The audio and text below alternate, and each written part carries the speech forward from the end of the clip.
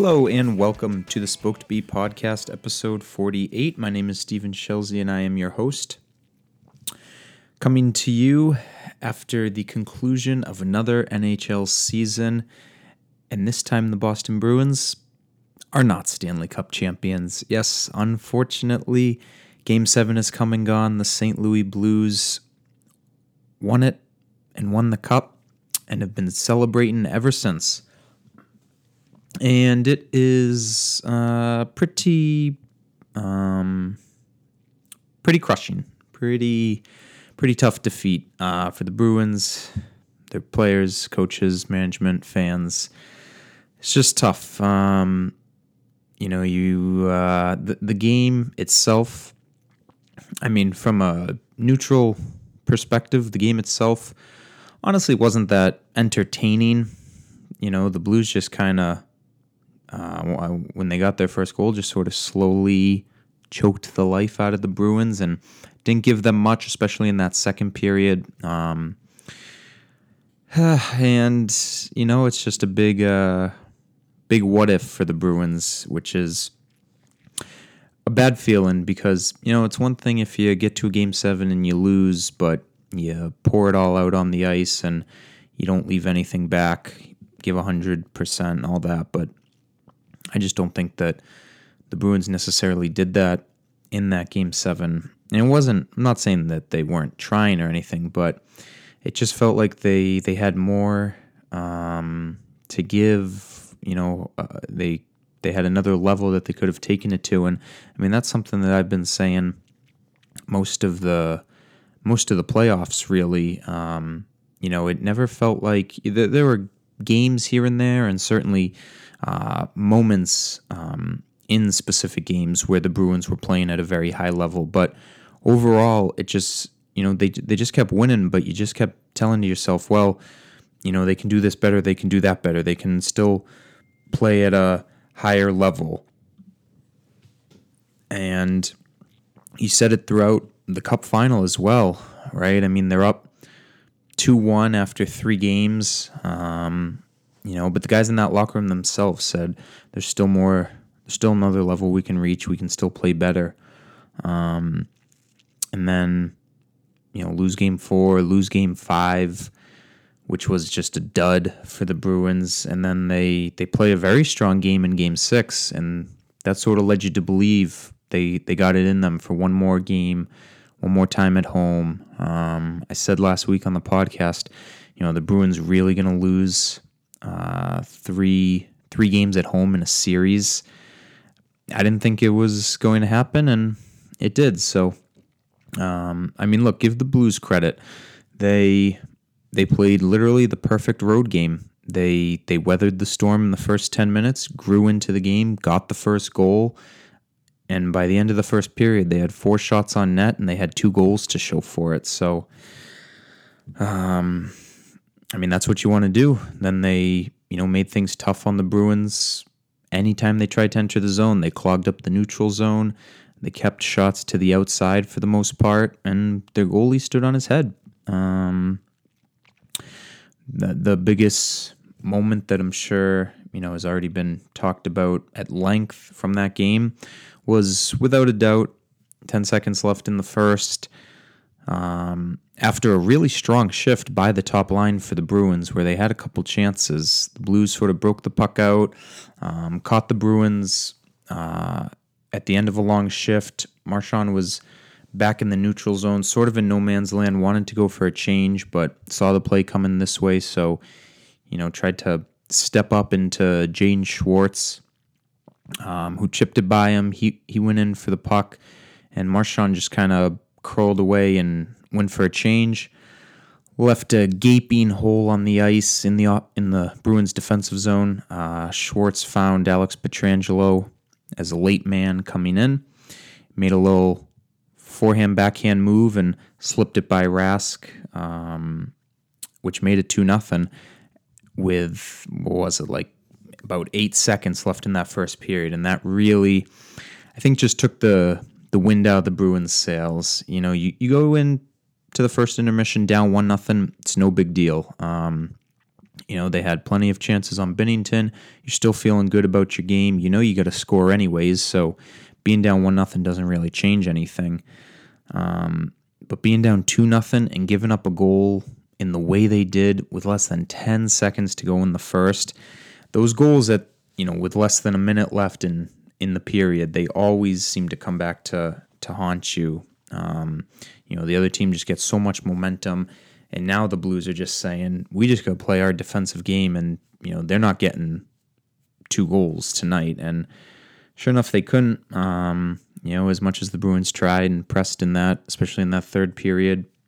I mean, that save on Joakim Nordstrom about halfway through the period was probably the save of the game for Binnington. And a couple minutes after that, Braden Chen scored to make it 3-0, and that was it for the Bruins. The Blues added a fourth, and Matt Grzelcyk scored with a couple minutes left to make the score look a little better. But it was a dominating performance by the Blues. So, give them credit. The Bruins, this one will hurt forever, really. They talked about it post-game. Every player pretty much just said the same thing, that they're going to think about this game for a long time, and that feeling's never going to go away.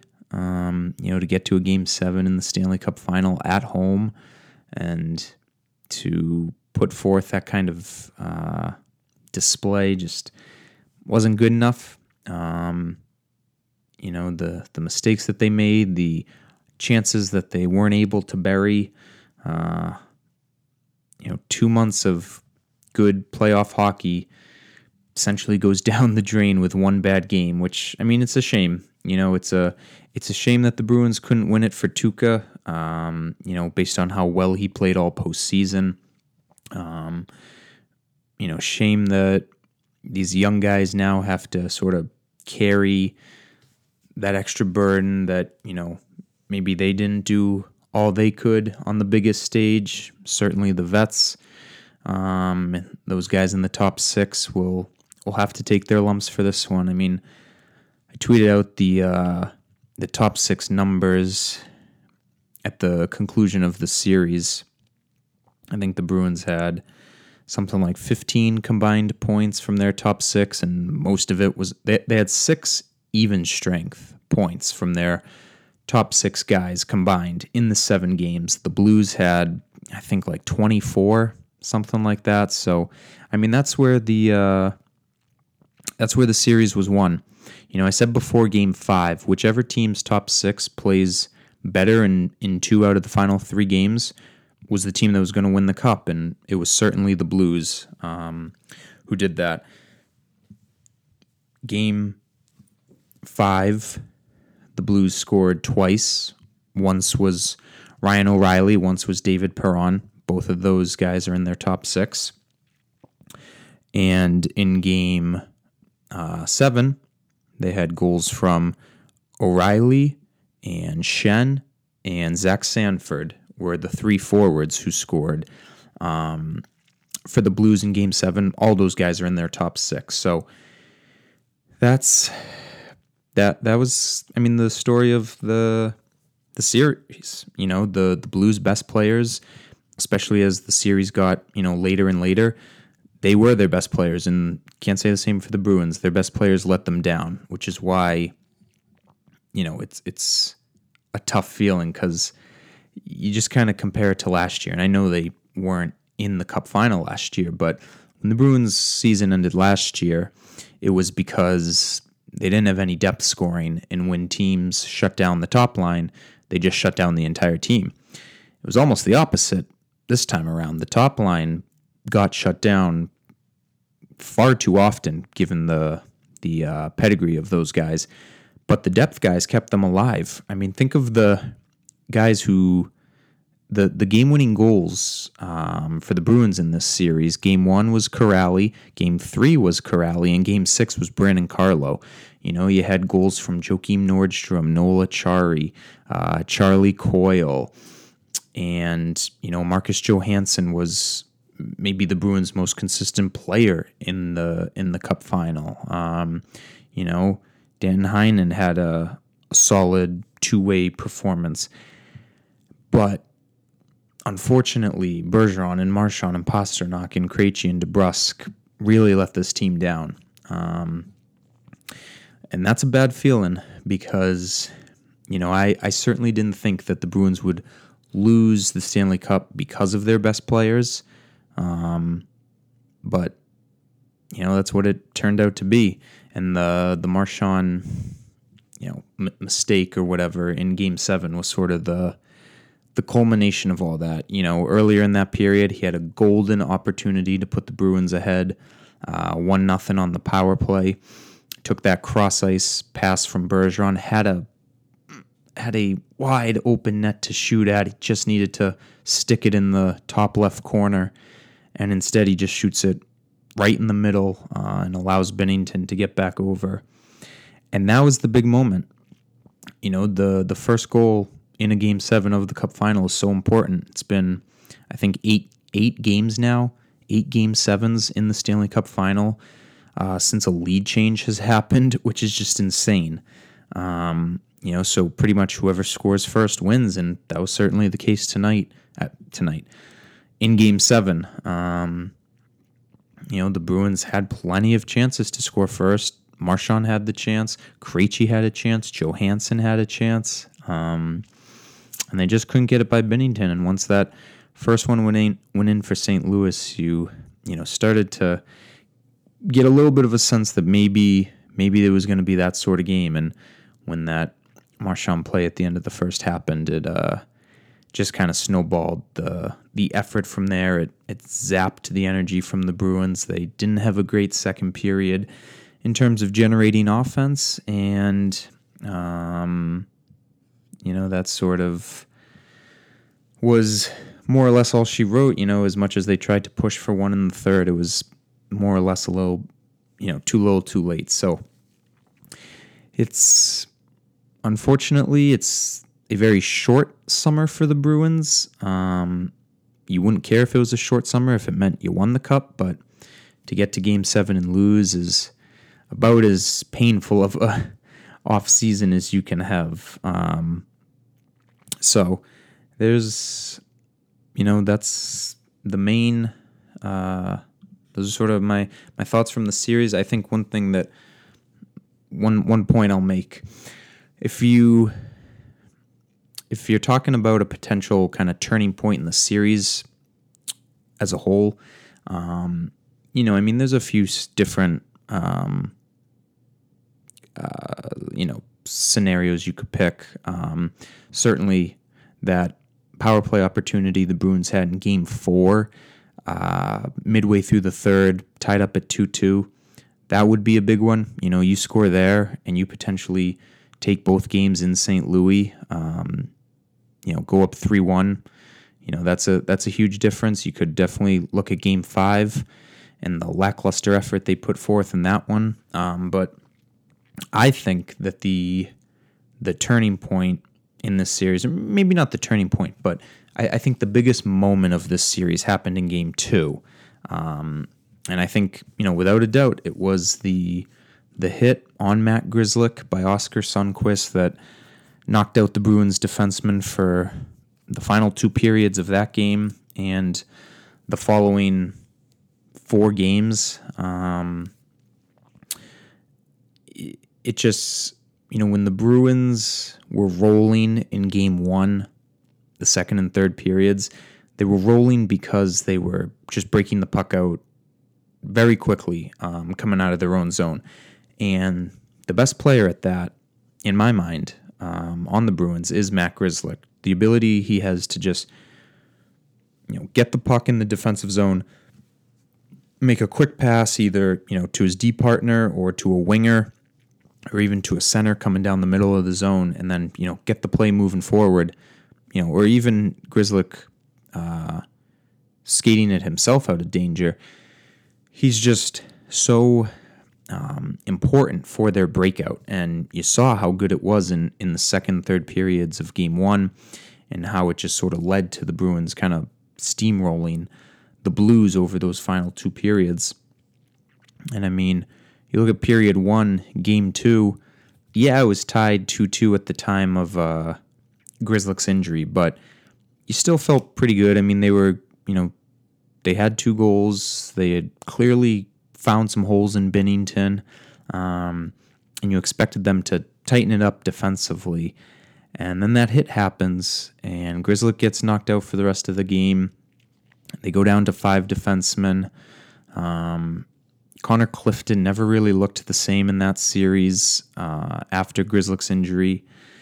And the Blues forecheck just kind of swarmed the Bruins. Chara and Carlo kind of struggled with it a bit, which meant that McAvoy and Krug had to do even more work, and that takes a toll on them. And unfortunately, the forwards weren't much of a help the final 40 minutes of that game. And so you go to overtime, and you're thinking, all right, we just need one shot, and this series is 2-0. And unfortunately, that shot didn't happen for the Bruins. It happened for the Blues, who took advantage of the Bruins' inability to break the puck out of their zone early on in overtime.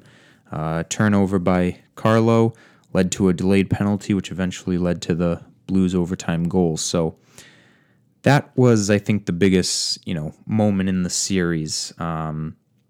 Because losing Grzelcyk for that amount of time, and I know that they won Game 3, but I think Game 2 would have gone a lot differently if Grzelcyk doesn't get hurt.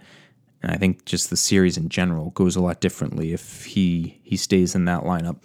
And I know I'm a Grzelcyk fanboy and all that, but I really do think that injury had a just huge impact on how the series played out. And it's unfortunate, but that's what it takes. To win a championship, you usually need unbelievable luck in terms of not suffering injuries, and for the most part, the Blues were healthy throughout the Cup final, and the Bruins unfortunately weren't. And it's not an excuse or anything, because that's part of the game and all that. But it just seemed like the series shifted a bit, after that Grzelcyk hit. So you can play the game of what if all you want. I'm sure the Bruins themselves will probably do that this offseason, especially as it relates to Game 7. But let's, that kind of closes the book on the 2018-19 season. I mean, I wrote a blog on Monday, yesterday, and when you just look at the season as a whole, and you think back a few years to where this team was, missing the playoffs 2 years in a row, losing in 6 games to the Ottawa Senators in the first round. Last year beating the Maple Leafs in the first round, but then getting their butts whooped by the Lightning in the second round. To see the continued progression that this team makes is a very positive development if you're a Bruins fan. I mean, when Don Sweeney took over, he more or less laid out the proverbial 5-year plan.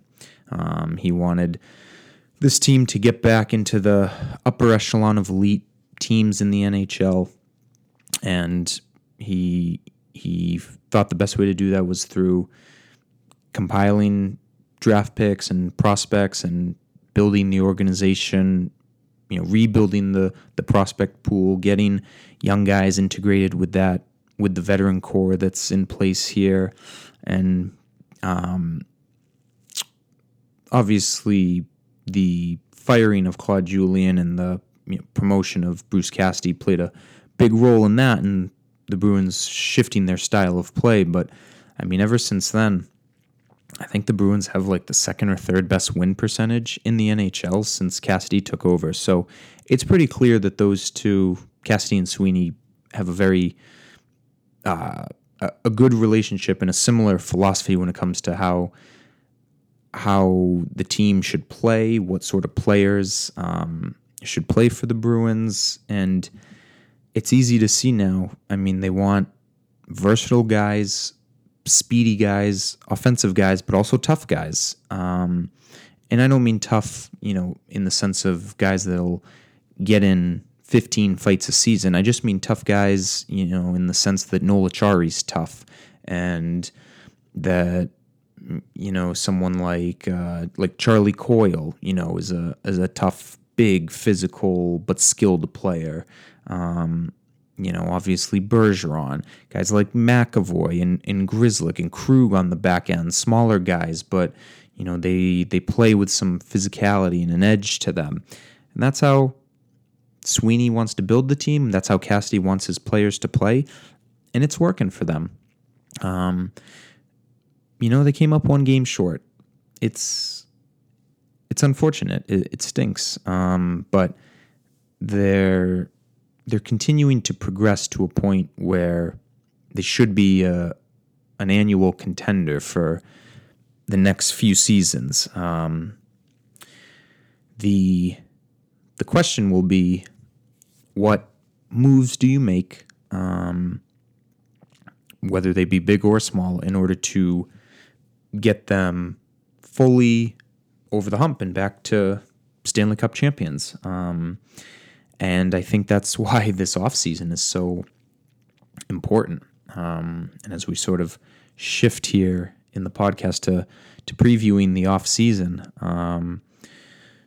this is a really big one. This is maybe the biggest offseason that Sweeney will oversee so far in his tenure as general manager. I mean, he's got some really big decisions to make. It starts with the restricted free agents that the Bruins have. So there's 3 of them this season. Brandon Carlo, Charlie McAvoy, and Dan Heinen. As of now, the Bruins have about $14 million in cap space. That's a rough number because people are saying that the cap should be about $83 million, but now there's some chatter that it may be a little less than that, so we'll stick with that. So they've got about $14 million in cap space. However, most of that money is going to get chewed up by the RFAs.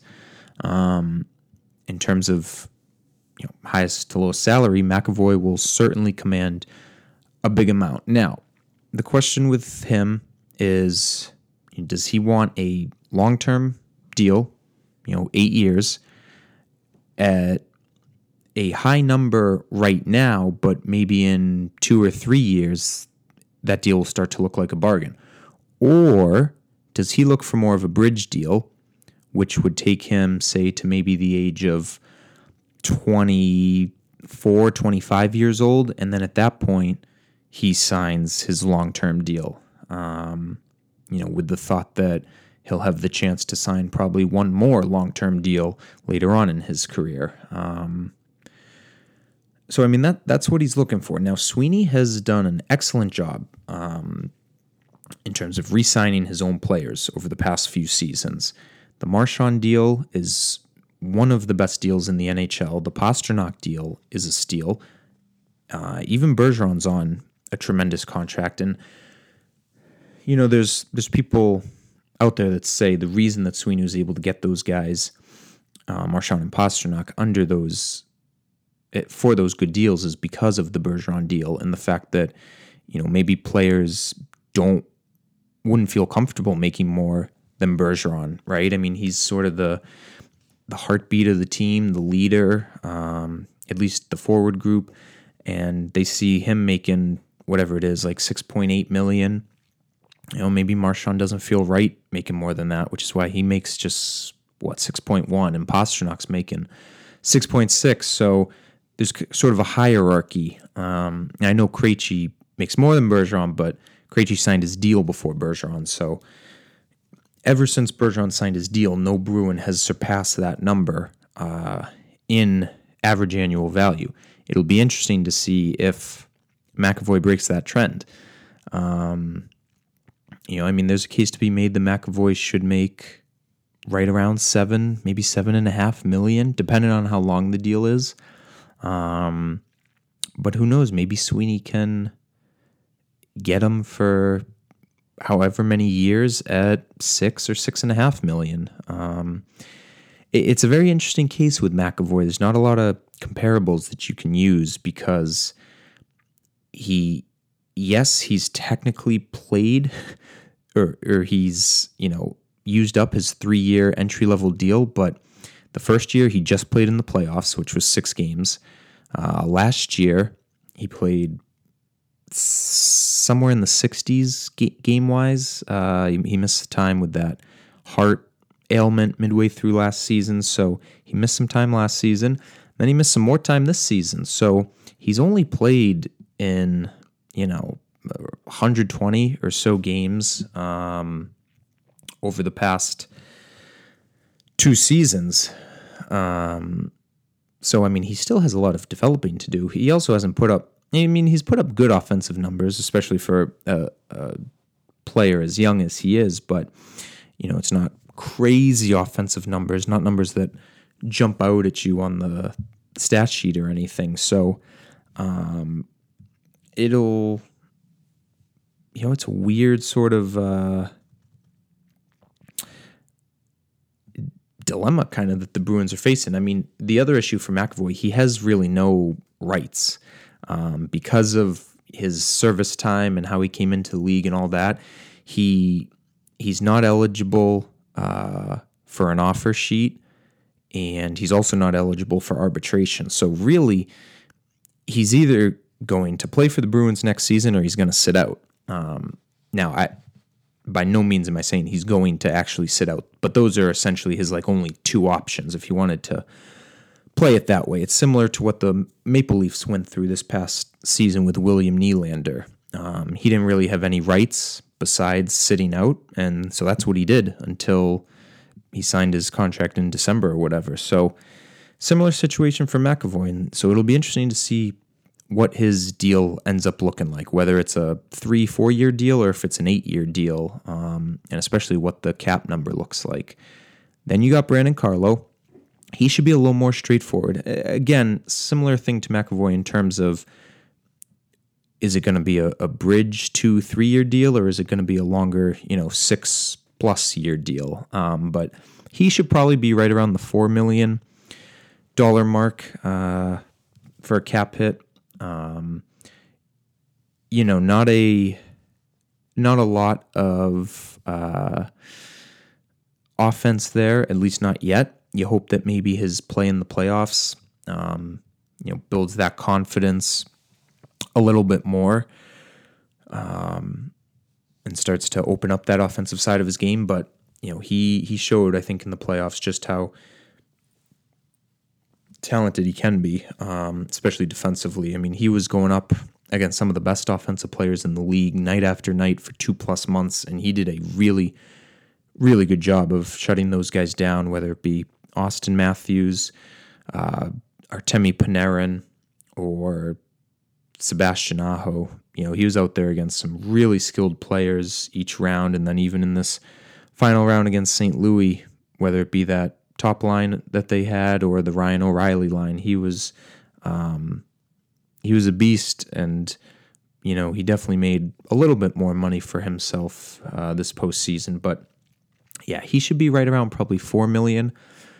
So let's just say McAvoy's at 7, Carlo's at 4. There's $11 million right there. You still got to re-sign Heinen.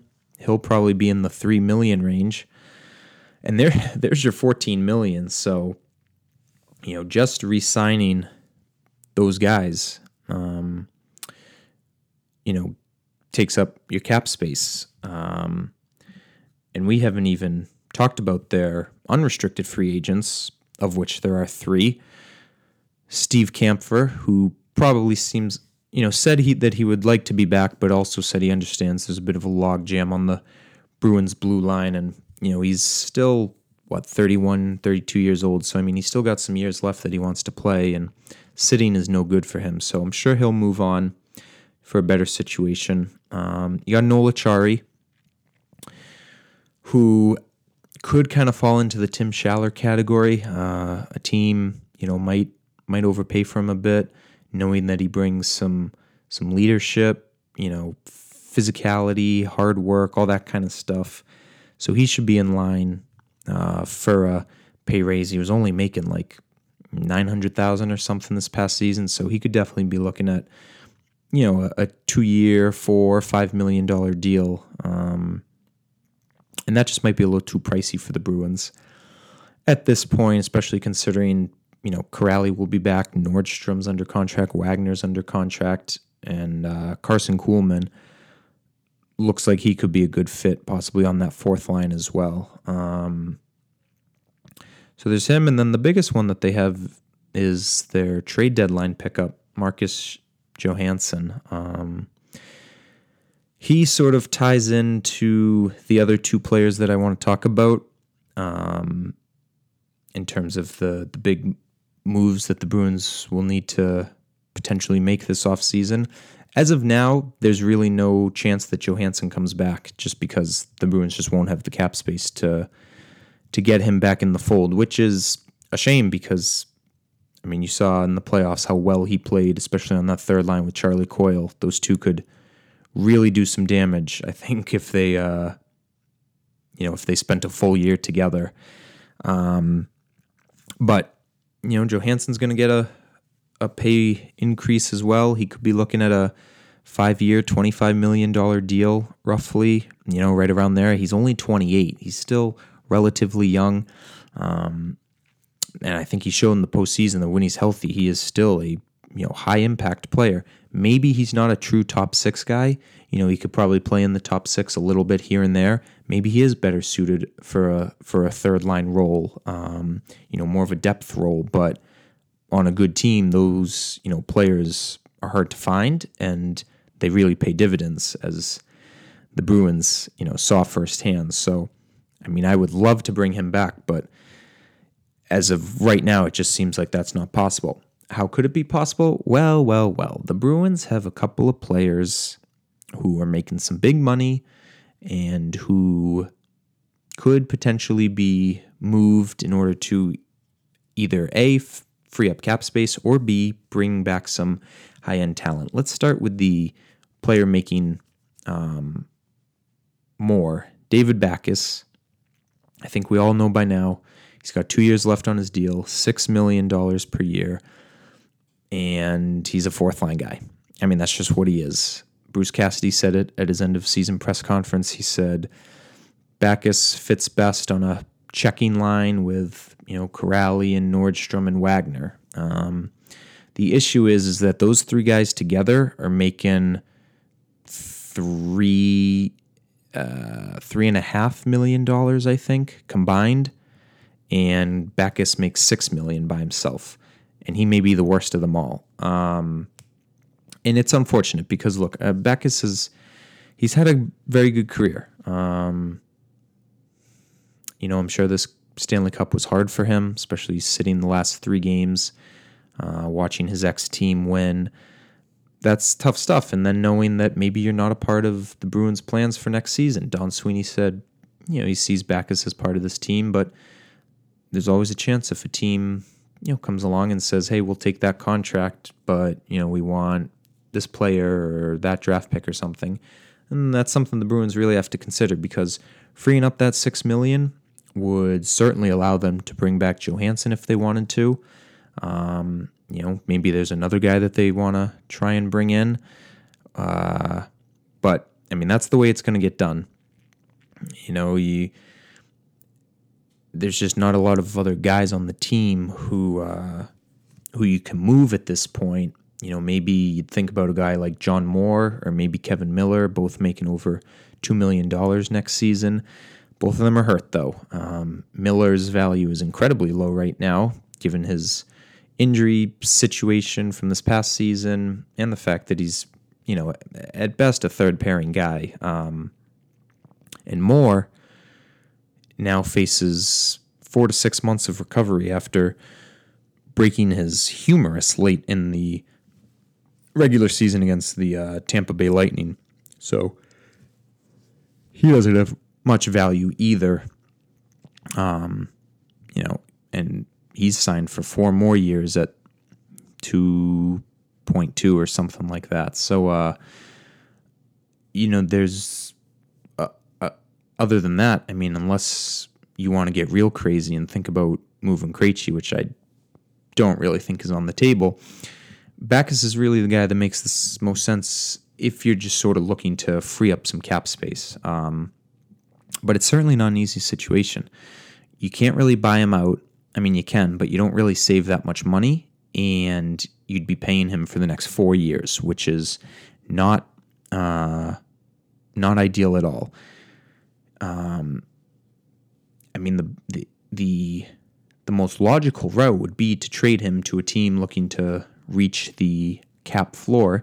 And I mean, there are teams out there that are, trying to do that, but at the same time, there's also a lot of players on teams throughout the league who are on bad contracts and whose teams are trying to move them. Very similar situation to Backus. We've already seen the Los Angeles Kings bought out Dion Phaneuf's last 2 years of his deal the other day.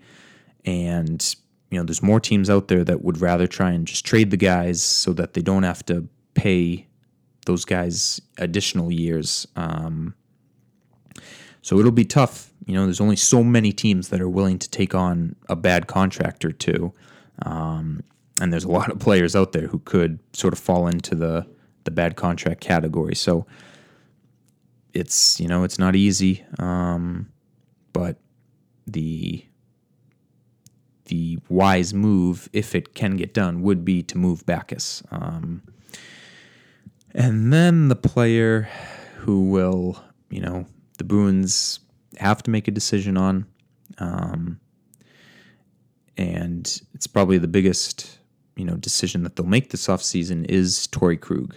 I'm sure you all know the deal with him. He's got 1 year left on his deal at $5.25 million. Very reasonable number for a player of his caliber.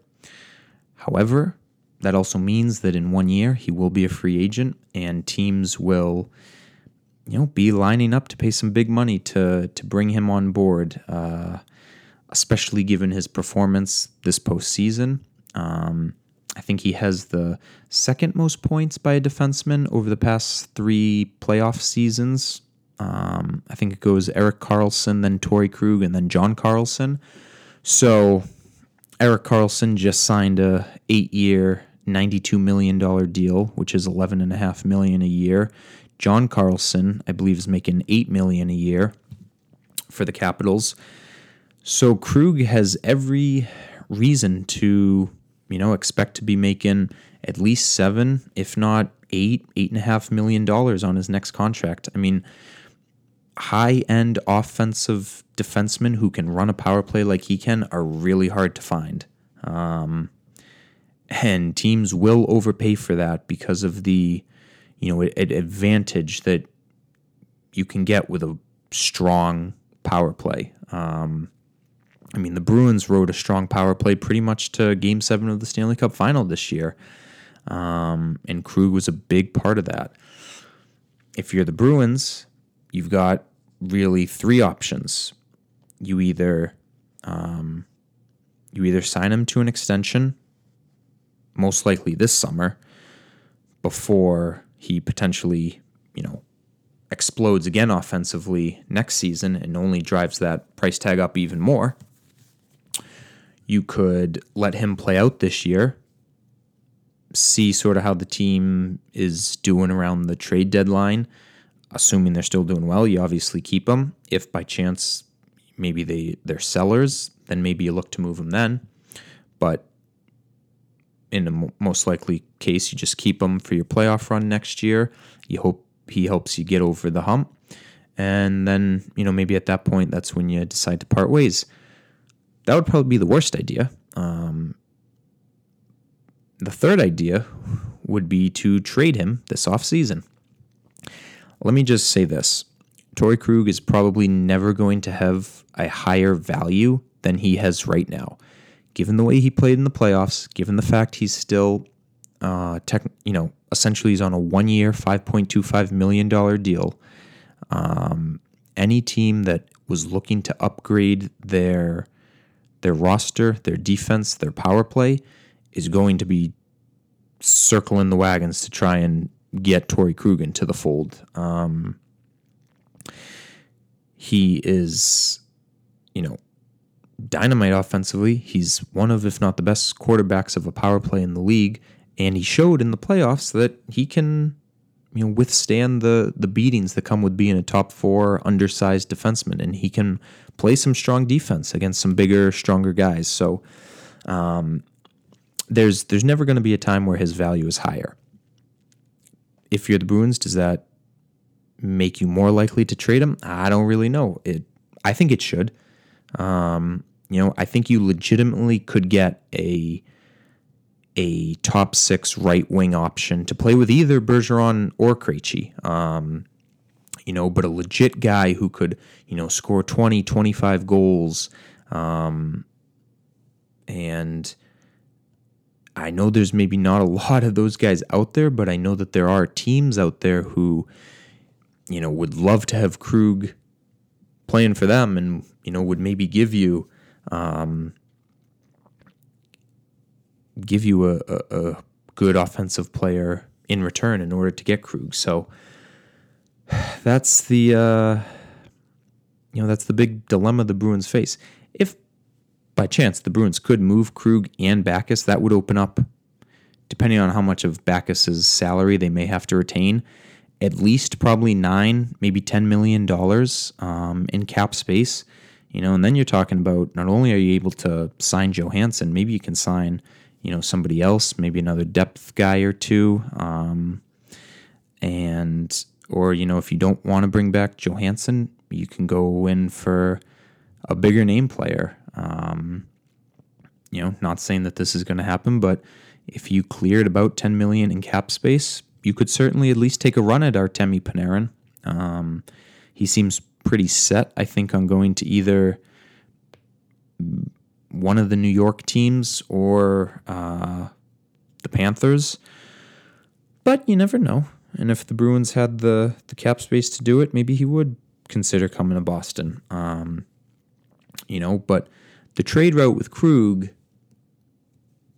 you could do it one of two ways. You could either trade Krug, more or less straight up for a top 6 right winger, or you could trade him for picks and prospects along with cap savings, and then use those new assets to go and sort of plot your own course, identify a player that you think could help the forward group, or even the back end if you want.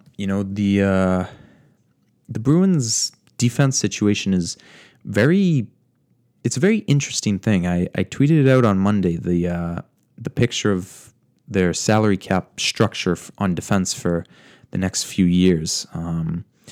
They've got McAvoy and Carlo as restricted free agents this year, and Steve Kampfer as a unrestricted free agent. Next season, they would have Zdeno Chara, Kevin Miller, and Torrey Krug as unrestricted free agents, and then they'd have Connor Clifton and Matt Grzelcyk as restricted free agents. Grzelcyk actually might be unrestricted, but their contracts would be up as well. They'd have one they have one defenseman signed through the end of next season, and that's John Moore. So very sort of, influx position group where you could really see them going a bunch of different ways. Char's back for next season, but might that be his last season? You never know with him. I mean, at this point, it really is a year-to-year sort of basis with him. Obviously, Krug will be a free agent at the end of next season. Grzelcyk, free agent at the end of next season. So those are your 3 left shot defensemen. They're all going to be free agents. All 3 of your right shot defensemen that were playing in the playoffs this past season are going to be restricted free agents either this season or next season. And then depth guys, Kevin Miller, Steve Kampfer, those guys will be free agents as well. So there's a lot of different situations they can go. They're very high on their first round pick from 20 17, Eero Vakanainen, left shot defenseman. They hope that he is a top 4 defenseman for a long time. Does he play with Carlo? Does he play with McAvoy? Do you start him on a third pairing? Who knows? What about Grzelcyk? Is he a potential top 4 guy? He spent some time with McAvoy this season and also in the playoffs. Maybe that's a potential future pairing. Is there a defenseman out there on the trade market that you might be interested in? And maybe you can use Krug as a chip there. If there's one name that I would look at strongly if I were the Bruins, Nashville Predators had the worst power play in the league this past season. It was one of the worst power plays of all time. It's pretty incredible that they were able to win their division with a power play that bad. It's pretty incredible that they had a power play that bad, given the talent that they have on that roster, both on defense and up front. So, Nashville's GM, David Poile, he's never been afraid to make a big move. He traded his captain, Shea Weber, a few years back for PK Subban. He traded Seth Jones for Ryan Johansson several years back. Certainly not afraid to swing a big deal. Would he potentially look at Torrey Krug as a player who would immediately upgrade their power play and is maybe someone that they would sign to an extension? Right now, Nashville's got that really solid top 4 on D, Roman Josi, Ryan Ellis, PK Subban, and Matthias Ekholm. 2 left shots, 2 right shots, just a really solid group. Of those 4, there's been a lot of chatter that Subban, who's making $9 million a year for the next 5 or 6 years, I think, could be the one on the move. If I were Boston, I would call Nashville immediately and ask them if they would be interested in swapping Torrey Krug for, no, not PK Subban, Matthias Ekholm, left shot defenseman, 28 years old, I believe, which is Krug's age, but he's 6'3", he's like 205 pounds. He is one of the most underrated defensemen in the league. He probably doesn't get the shine that he should because of the other 3 defensemen that are in front of him on the depth chart in Nashville, but he is a guy who I think could be a legitimate number 1 defenseman on another team. And if you were able to potentially bring him to Boston, he's only making $3.75 million for the next 3 years, which is one of the best bargains in the league. And he's someone who I think you could pair with Charlie McAvoy, and I think that would be a dynamite pairing. That would allow you to reunite Chara and Carlo as more of just a shutdown specialty. I've been saying for a little while now that I think Chara and Carlo should go back to playing together. I think the Bruins should be looking for a new partner for McAvoy, someone more suited for his two-way style of play. And I think Matthias Ekholm would just be a tremendous fit for them. Would the Predators do that? Maybe not 1-for-1, especially given the fact that they're a little bit up against the salary cap and they would be taking on an additional $1.5 million. So maybe the Bruins would have to, throw in a prospect or a pick or something to sort of even that deal out a bit. But he is one defenseman who I really think, I think it would make sense, right? Nashville is still in win now mode, but they understand that power play was a big issue for them this season. And who better to fix it than Torrey Krug, right? He's one of the best on the man advantage. And if the Bruins could somehow get Ekholm out of that deal, Roman Josi would be awesome, but they're not moving their captain, who they just signed to a deal. And they, so you're not going to get him. you don't really need a right shot defenseman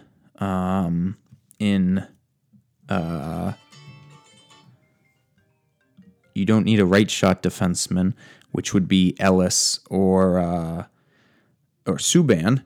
You're pretty set on the right side. So that's why I think, Ekholm is the guy that they should be targeting. Now, this is all just kind of speculation on my part, but that is who I would maybe like to see. Forget about trying to get a top 6 winger for Torrey Krug. I think they have internal options that they can use to sort of sort out their forward group. So I don't think they need to really be focused on that. I would look to bring in a guy like Mattias Ekholm. Given the situation, that the Bruins find themselves in on the back end with 8 of their 9 NHL defensemen either needing a new contract this offseason or next offseason, and given the fact that I think it would make a lot of sense to reunite Chara and Carlo and find a new partner for McAvoy to expand his game even more, I think Mattias Ekholm would be a great fit for the Bruins. All right, kind of running a little long here, so I will wrap it up. We've got the NHL awards this week, tomorrow in Vegas. From the Bruins, Patrice Bergeron up for the Selke. If he wins it, it would be his 5th Selke trophy, which would be the most all time. I think he's got a very good shot of winning it. I know he missed time this year with injury, but he was his usual dominant two-way self and produced a ton offensively. So hopefully he gets it. I believe he's facing off against Ryan O'Reilly, and I think Alexander Barkov is the 3rd candidate in there. So we'd love to see Bergie win that. Friday is the start of the NHL draft, which is usually when some big trades tend to go down. So that'll take place Friday and Saturday. And then 2 weeks from yesterday, on July 1st, is the start of free agency. Teams can start talking to free agents come next Sunday, I believe. I think it's the 23rd of June when the talking period begins. And then contracts are free to be signed come July 1. So, it's crazy. The season just ended and we're jumping right into, trade season and draft season and free agency. So a lot coming up here. Keep it tuned into the blog all week. I'm doing a bunch of sort of off-season planning stuff. Guys that decisions the Bruins have to make, guys that want to see the Bruins go after, young players that might get a chance, all that kind of stuff. So keep checking that out. Keep following me. Keep following the Spoke to Be on Twitter. And we will talk to you all next week after the draft. And who knows, maybe a big trade or two. So we'll talk to you then.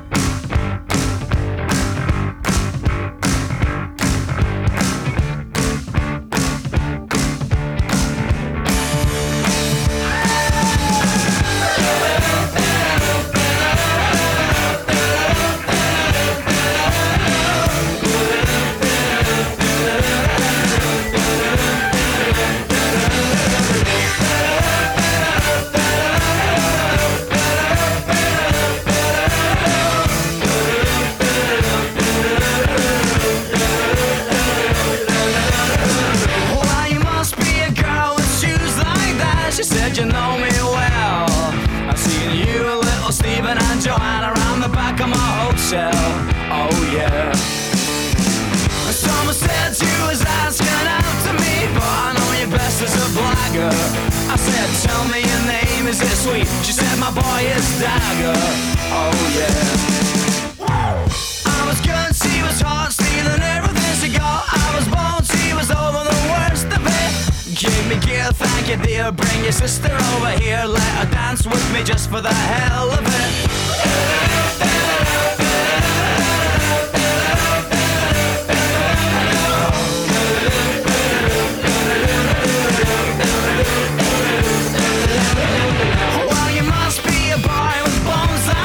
She said you got